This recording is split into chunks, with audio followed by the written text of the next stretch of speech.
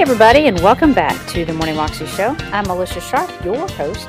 Today we have Joyce Meyer, and she's talking to us about the mind, basically, and how important it is for us to be positive, for us not to allow negative thoughts to consume our lives.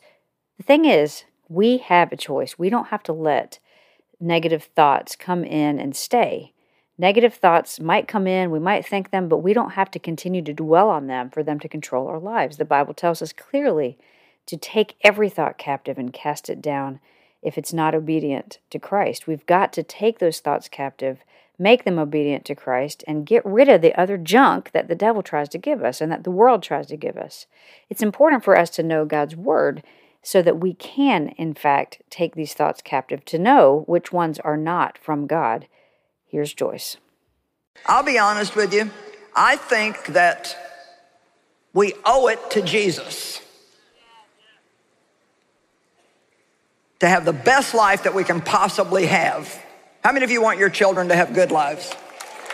Well, I mean, we know nothing about parenting compared to what he does. So if we, like I like to surprise my kids, and I was thinking the other day, God loves to surprise us. I mean, Jesus died so we can have an intimate relationship with the Father, not so we could all have some kind of our own little brand of religion and separate in all these little groups and fight with each other. That's just the silliest thing. And I love our conferences and other conferences like this because we have people here from every denomination that you could imagine. And I can tell you, when we get to heaven, there's not going to be a Baptist group and a Catholic group and a Lutheran group and the weird Pentecostals are not going to be over here in another group. Amen? And so we need to learn what's important. And the thing that's important is to learn to love the Lord your God with all your heart, with all your soul, with all your mind, and all your strength. You cannot have an obedient life without having an obedient thought life. So, I'm going to say that again.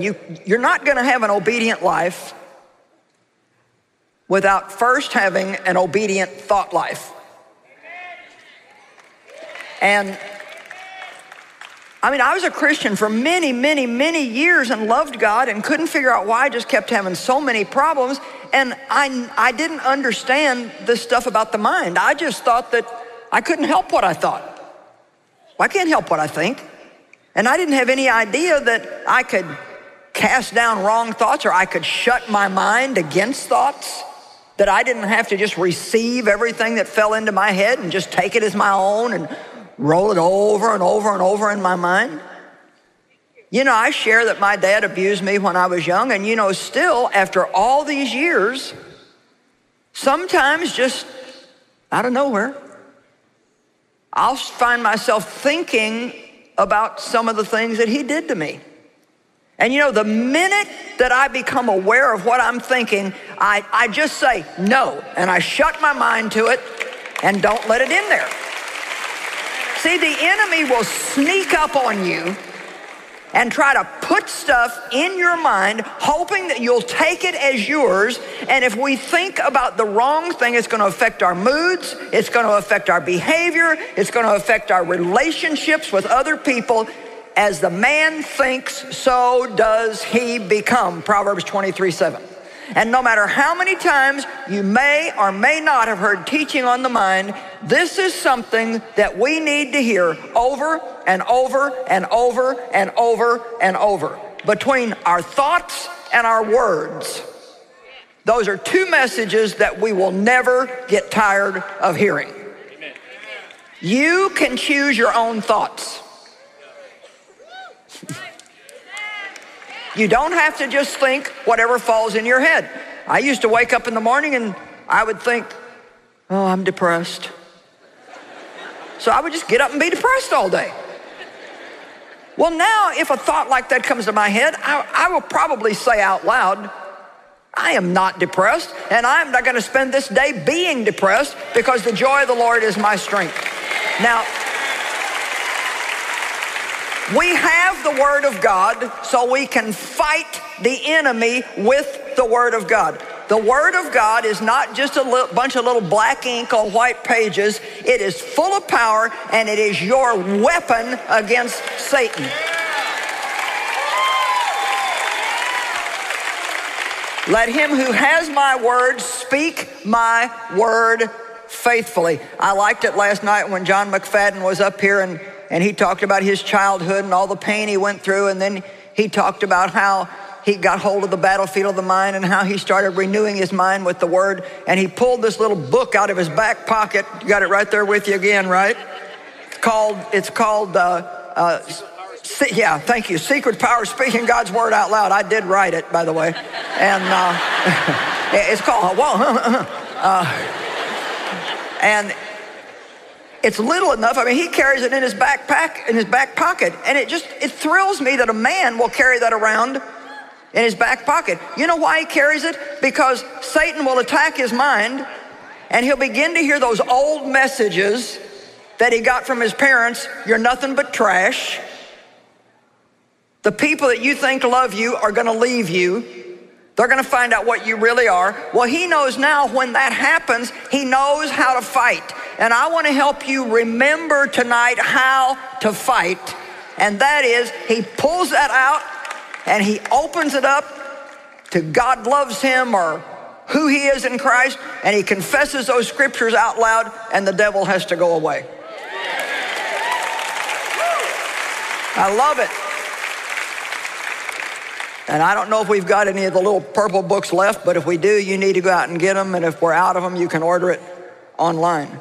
So 2 Corinthians 10, 4 and 5. For the weapons of our warfare are not carnal. They're not physical weapons of flesh and blood, but they are mighty before God for the overthrow and the destruction of strongholds. Now, a stronghold is a place where the enemy digs in and hides himself. So he can attack without being seen. Well, this is talking about mental strongholds, because verse 5 says, inasmuch as we refute arguments and theories and reasonings, all processes of the mind, that set itself up against the true knowledge of God, and we lead every what? Every what?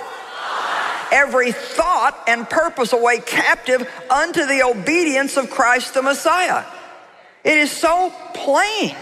He's saying, listen, we have mental strongholds in our minds, places where the enemy has lied to us and deceived us over a long period of time, and he hides himself in there, and then he begins to say things to you, never at a convenient time.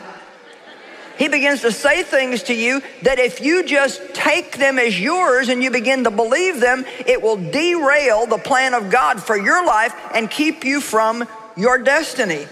His favorite thing is to tell you how no good you are, and how all you do is make mistakes, and how your life is over, and you're never going to get over your past, and nobody cares about you, and you're not going to get the job, and you're not going to get the raise, and you'll never have a new car. Everything with the devil is ever and never. It's never going to change, and it's always going to be that way. But with God, everything can change when you put your faith in him. So the weapons that we have are first and foremost the Word of God, the name of Jesus, and the blood of Jesus Christ. There's power in all of those, the Word, the name, the blood. I think sometimes when you're under mental attack, you just open your mouth and say, Jesus. Jesus. There's power in that name. That, of course, was Joyce Meyer, and you can find it on YouTube if you search under Just Say No to Negativity, Joyce Meyer. You can also find out more information about her at joycemeyer.org. I hope you have a wonderful weekend and that you know that you can live a 320 life, more than you can imagine. Just believe. God bless.